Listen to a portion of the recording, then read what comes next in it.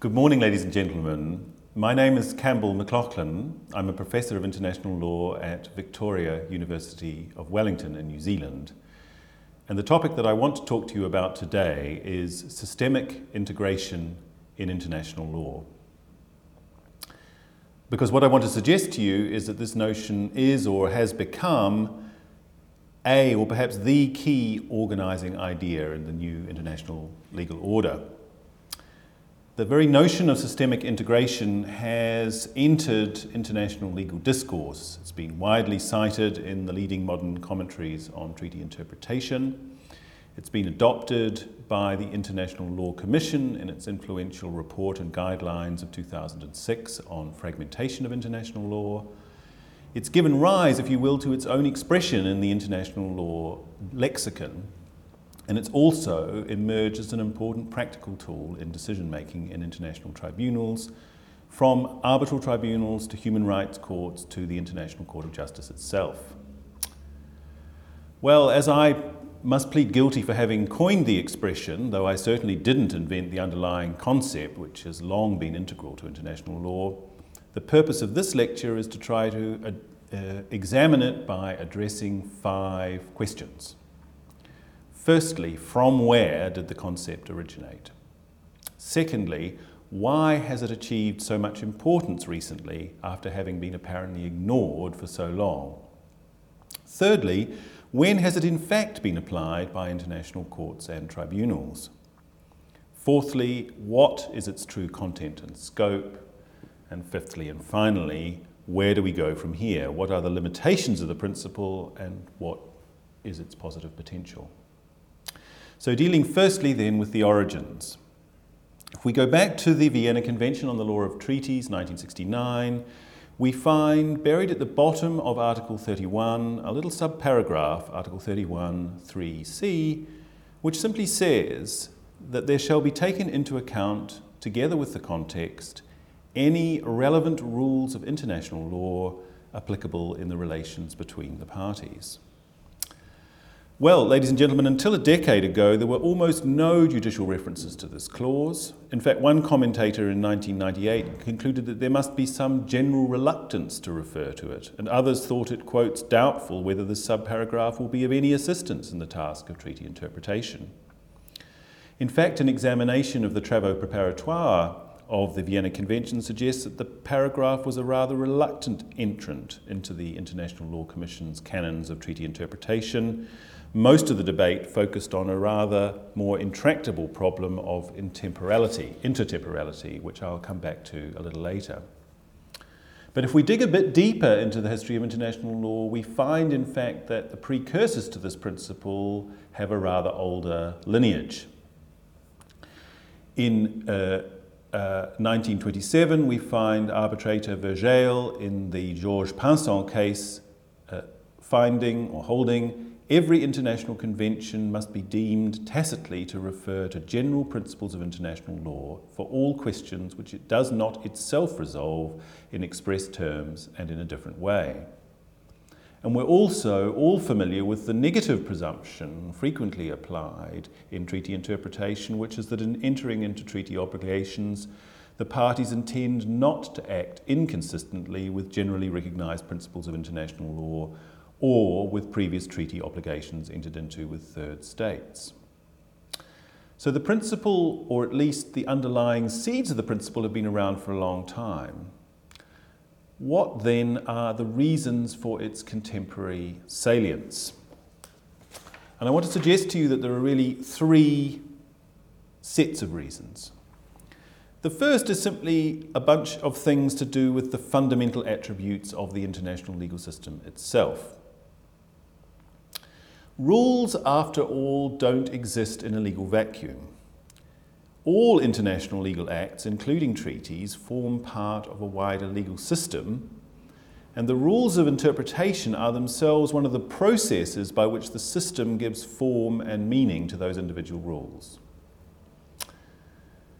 The second fundamental attribute of the international legal system is its dynamism. In other words, the content of individual rules of international law changes constantly as new rules of custom emerge and as states conclude new treaties.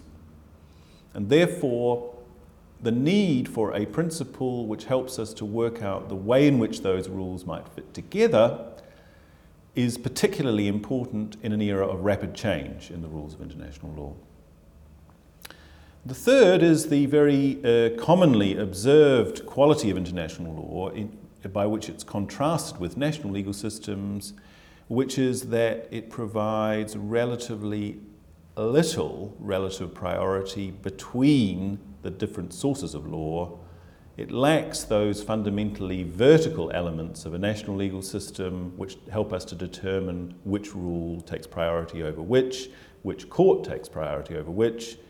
By contrast, in international law, the world is flat. It's essentially in a horizontal legal system. There are relatively few rules which, of their nature, take priority over others. And what this means is that what Dinah Shelton's described as the notion of relative normativity, in other words, working out how those various disparate rules fit together as between themselves, becomes very important. And thus, interpretation as a tool for doing that is very important. So that's the first bunch of reasons is to do with things which I would describe as the fundamental attributes of the contemporary international legal system. The second set of reasons for the contemporary salience of the principle, however, is the relentless rise in treaty making as the primary source of contemporary international legal rules. Because if one had to pick up any phenomenon in the last quarter to half a century which describes the international legal system, it would be the relentless rise in the use of the treaty form, both for bilateral agreements, but most particularly through the development of the major multilateral treaties. And whether one looks at the field of the environment or international investment law, throughout the whole spectrum, that process of treaty making, if you like, is a process in the rolling development of a legal lexicon. In other words, international law, as I would propose we see it, has moved from being a series of distinct conversations undertaken in separate rooms between separate states into a continuous dialogue in an open plan office, in which concepts are continuously developed through being picked up and used by states in different treaties with different contracting parties. The third reason for the contemporary salience of the principle of systemic integration is the perils of fragmentation. What do I mean by fragmentation? Essentially, simply the notion that it's increasingly been observed that international law has separated itself into different compartments, what the International Law Commission described as self-contained regimes, whether that be the law of the World Trade Organization, international human rights law, international criminal law, or investment law. And of course, that siloization of international law has been underlined by states' conscious choice to create specialized tribunals in order to enable the determination of disputes in any particular area to be referred to a tribunal which has competence only in that particular area. So in that sense, the stress placed on systemic integration as a possible antidote to fragmentation could be seen as a product of our post-millennial angst as a result of the great flowering of international lawmaking since the end of the Cold War. The promise of systemic integration is that it presents the possibility that in some way, through a process of interpretation, the conflicts between norms and different subsystems of international law may be avoided or harmonized. But the question which I want to touch upon now is, to what extent has that promise in fact been fulfilled? So turning now in part 3 of the lecture to the application of the principle of systemic interpretation. The principle and the underlying rule to which it gives expression, namely Article 31(3)(c) of the Vienna Convention, has now, in the last decade, been rather widely applied in contexts as diverse as investment arbitration and the law of the sea. But let me just take two examples for the purpose of this lecture to illustrate both the promise and the challenge of using such a principle as a means of judicial decision. The first example comes from the case law of the European Court of Human Rights. In a trio of controversial cases in 2001, the court was confronted with the question of the extent to which the international law principle of state immunity might or might not provide a proportionate restriction on the right to a fair trial guaranteed under Article 6 of the European Convention on Human Rights. The court, it's fair to say, was split on the issue, particularly closely in a case called Al Adsani, in which the allegations involved allegations of torture, but also in another case, Michelhini, which concerned alleged actions of state officials on the territory of another state. But the way in which the court approached the problem shows the central importance of the principle of systemic integration. Because what they said was that the right of access guaranteed under Article 6 of the European Convention was not an absolute right. It was subject to restrictions, provided those restrictions pursued a legitimate aim and were proportionate to that aim. And the court then used Article 31(3)(c) as a means of harmonising Article 6 with other rules of international law, and they held that measures taken by a state which reflect generally recognised rules of international law on state immunity cannot, in principle, be regarded as imposing a disproportionate restriction on the right to a fair trial. It's significant that the minority judges did not dissent from this proposition. Rather, they framed their dissent in terms of taking a different view on the nature of the exceptions to state immunity. But the core proposition that one not merely could but must refer to other rules of international law in interpreting what was a proportionate and legitimate aim was accepted by the court. Let's look at another rather controversial example, a recent example of the use of Article 31(3)(c), and that is the judgment of the International Court of Justice in the oil platforms case between Iran and the United States, which involved the use of force in the context of a treaty of friendship still persisting between those states.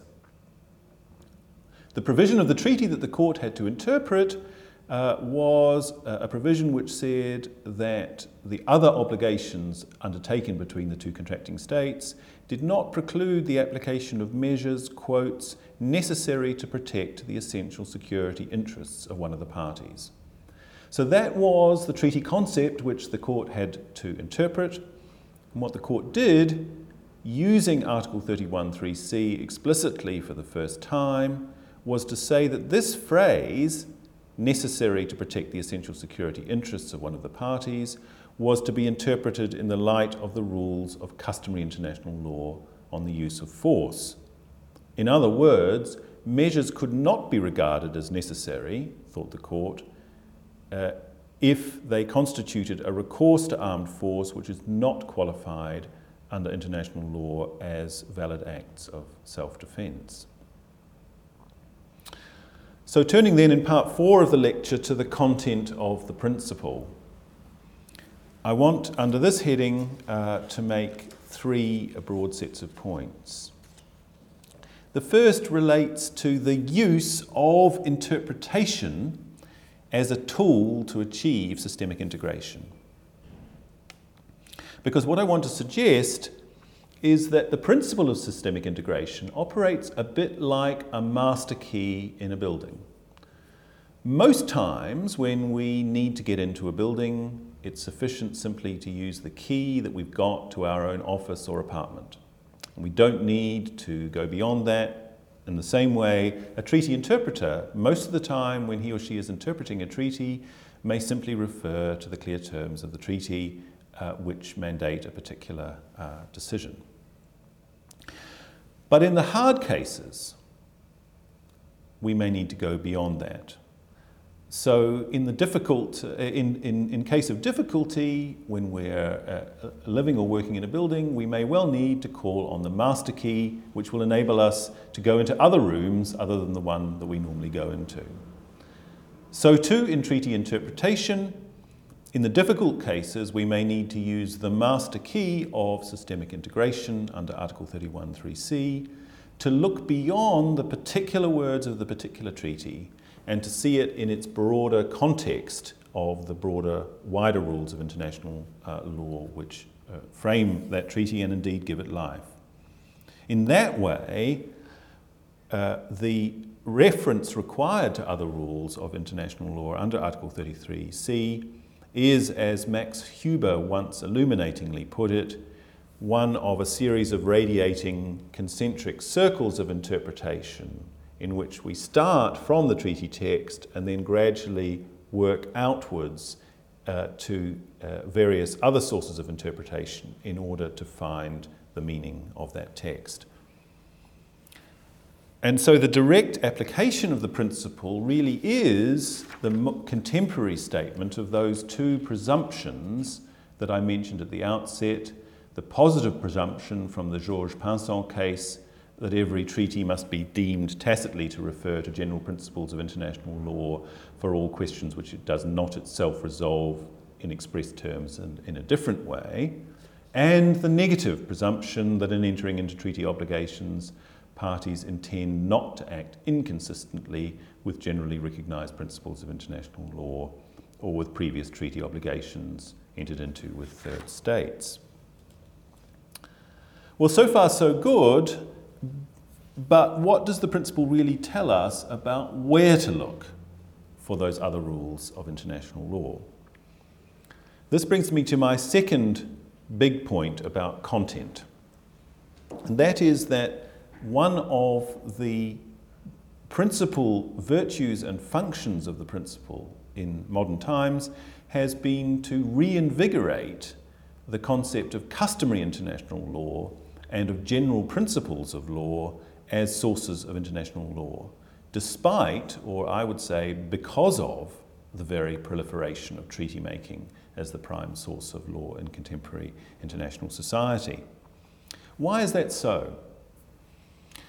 Well, it seems to me at any rate that those two other sources of international law, custom and general principles, have assumed a renewed significance precisely because they are generally applicable to all members of the international community and because they supply default principles which are applicable when the treaty itself does not supply a more specific rule.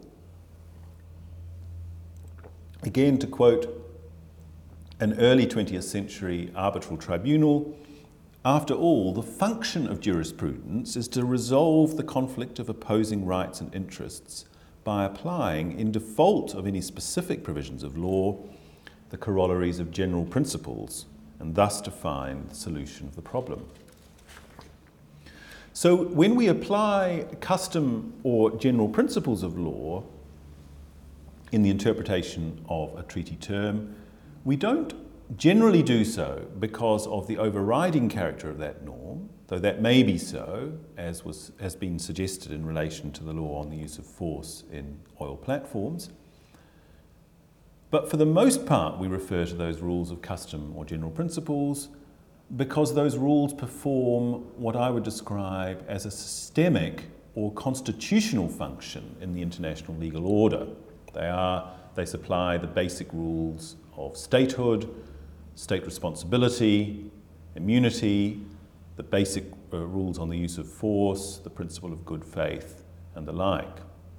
In other words, what they do is to set the basic parameters, the architecture of international law, if you will, within which all other international lawmaking, including the treaty in question, may take place.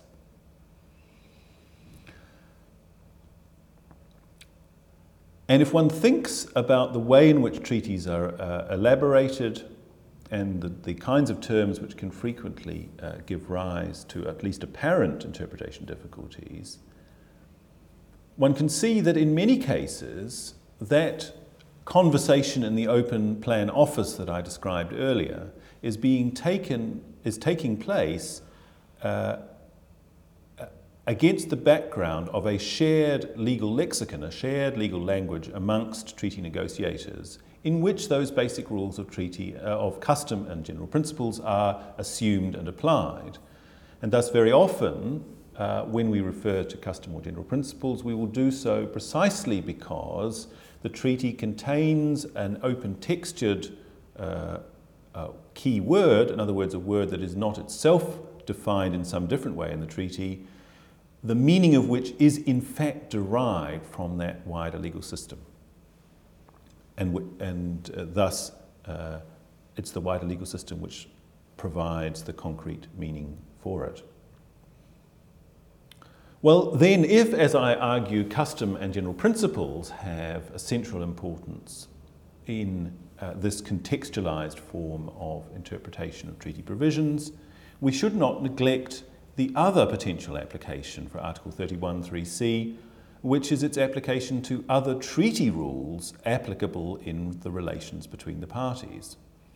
Now here, of course, we must focus quite precisely on the question whether the other prospective treaty to be referred to is in fact applicable in the relations between the parties, in other words, in force between them, since treaties, unlike custom, are always a matter of state consent. But nevertheless, reference to other treaty rules can also be very important in the interpretation of a particular treaty term, particularly where the treaty is passed into or expresses a rule of custom, but also in a different way where the other treaty provides evidence of a common understanding of the parties, which was reflected tacitly in the language chosen for the treaty under interpretation.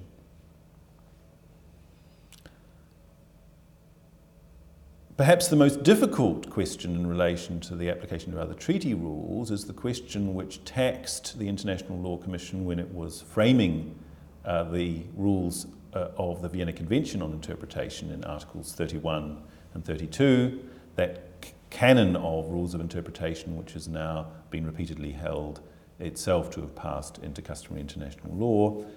The question which the International Law Commission couldn't answer in a definitive manner was the question of intertemporality, namely the question whether, when one refers to other rules of international law, is one concerned with the rules that were in force at the time when the treaty was concluded, or may one also refer to subsequent rules of international law. Now, it's impossible to give a definitive answer to that question,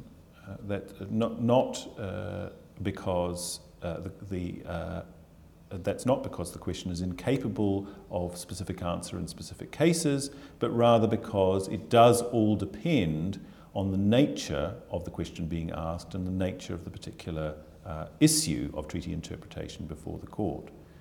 It might make a great deal of sense in the interpretation, for example, of a treaty concluded between states in relation to a land or maritime boundary to interpret that treaty by reference to the rules of international law applicable at the time when the treaty was concluded, as Judge Huber himself considered in the Island of Palmas case.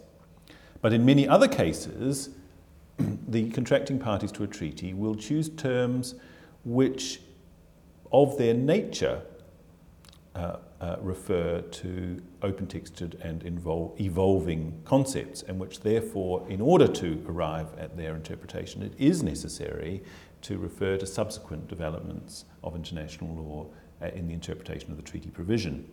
We have, for this notion, the blessing of the International Court of Justice in the Gabčíkovo-Nážimáros case, in which it referred to a range of other agreements entered into between the states in the field of environmental law in order to interpret the treaty in question. And also we have the subsequent very important arbitral decision of an arbitration tribunal constituted under the auspices of the Permanent Court of Arbitration in the Iron Rhine case, in which a treaty dating back to 1838 was held to be required to be interpreted by reference to the wide-ranging environmental and other obligations concluded between the contracting states in the intervening century and a half. So turning then in the fifth and final portion of the lecture to the broader significance of the principle of systemic integration. Now, I don't want to overstate this. It is, after all, only a principle of interpretation. It cannot, of itself, resolve true conflicts of norms between different parts of the international legal system. And, as has been correctly pointed out by other scholars, it does not of itself supply the means of evaluating the strength of rival claims of competing principles within the international legal system. Should we, in any given decision, give preference to the principle of free trade over the protection of the environment, for example? But what I want to suggest to you is that, in fact, it is the function of the international legal system, as any legal system, to seek to find a continuously shifting balance between values and interests which are inevitably going to compete. To paraphrase the separate opinion of Judge Higgins and others in the Congo and Belgium judgment of the International Court of Justice, international law seeks the accommodation of values and not the triumph of one norm over another. And so what the principle of systemic integration can do is to operate before an irreconcilable conflict of norms has arisen, and in fact to seek to avert, through the process of interpretation, such conflicts. By contrast, what it does is it provides an orderly process of legal reasoning.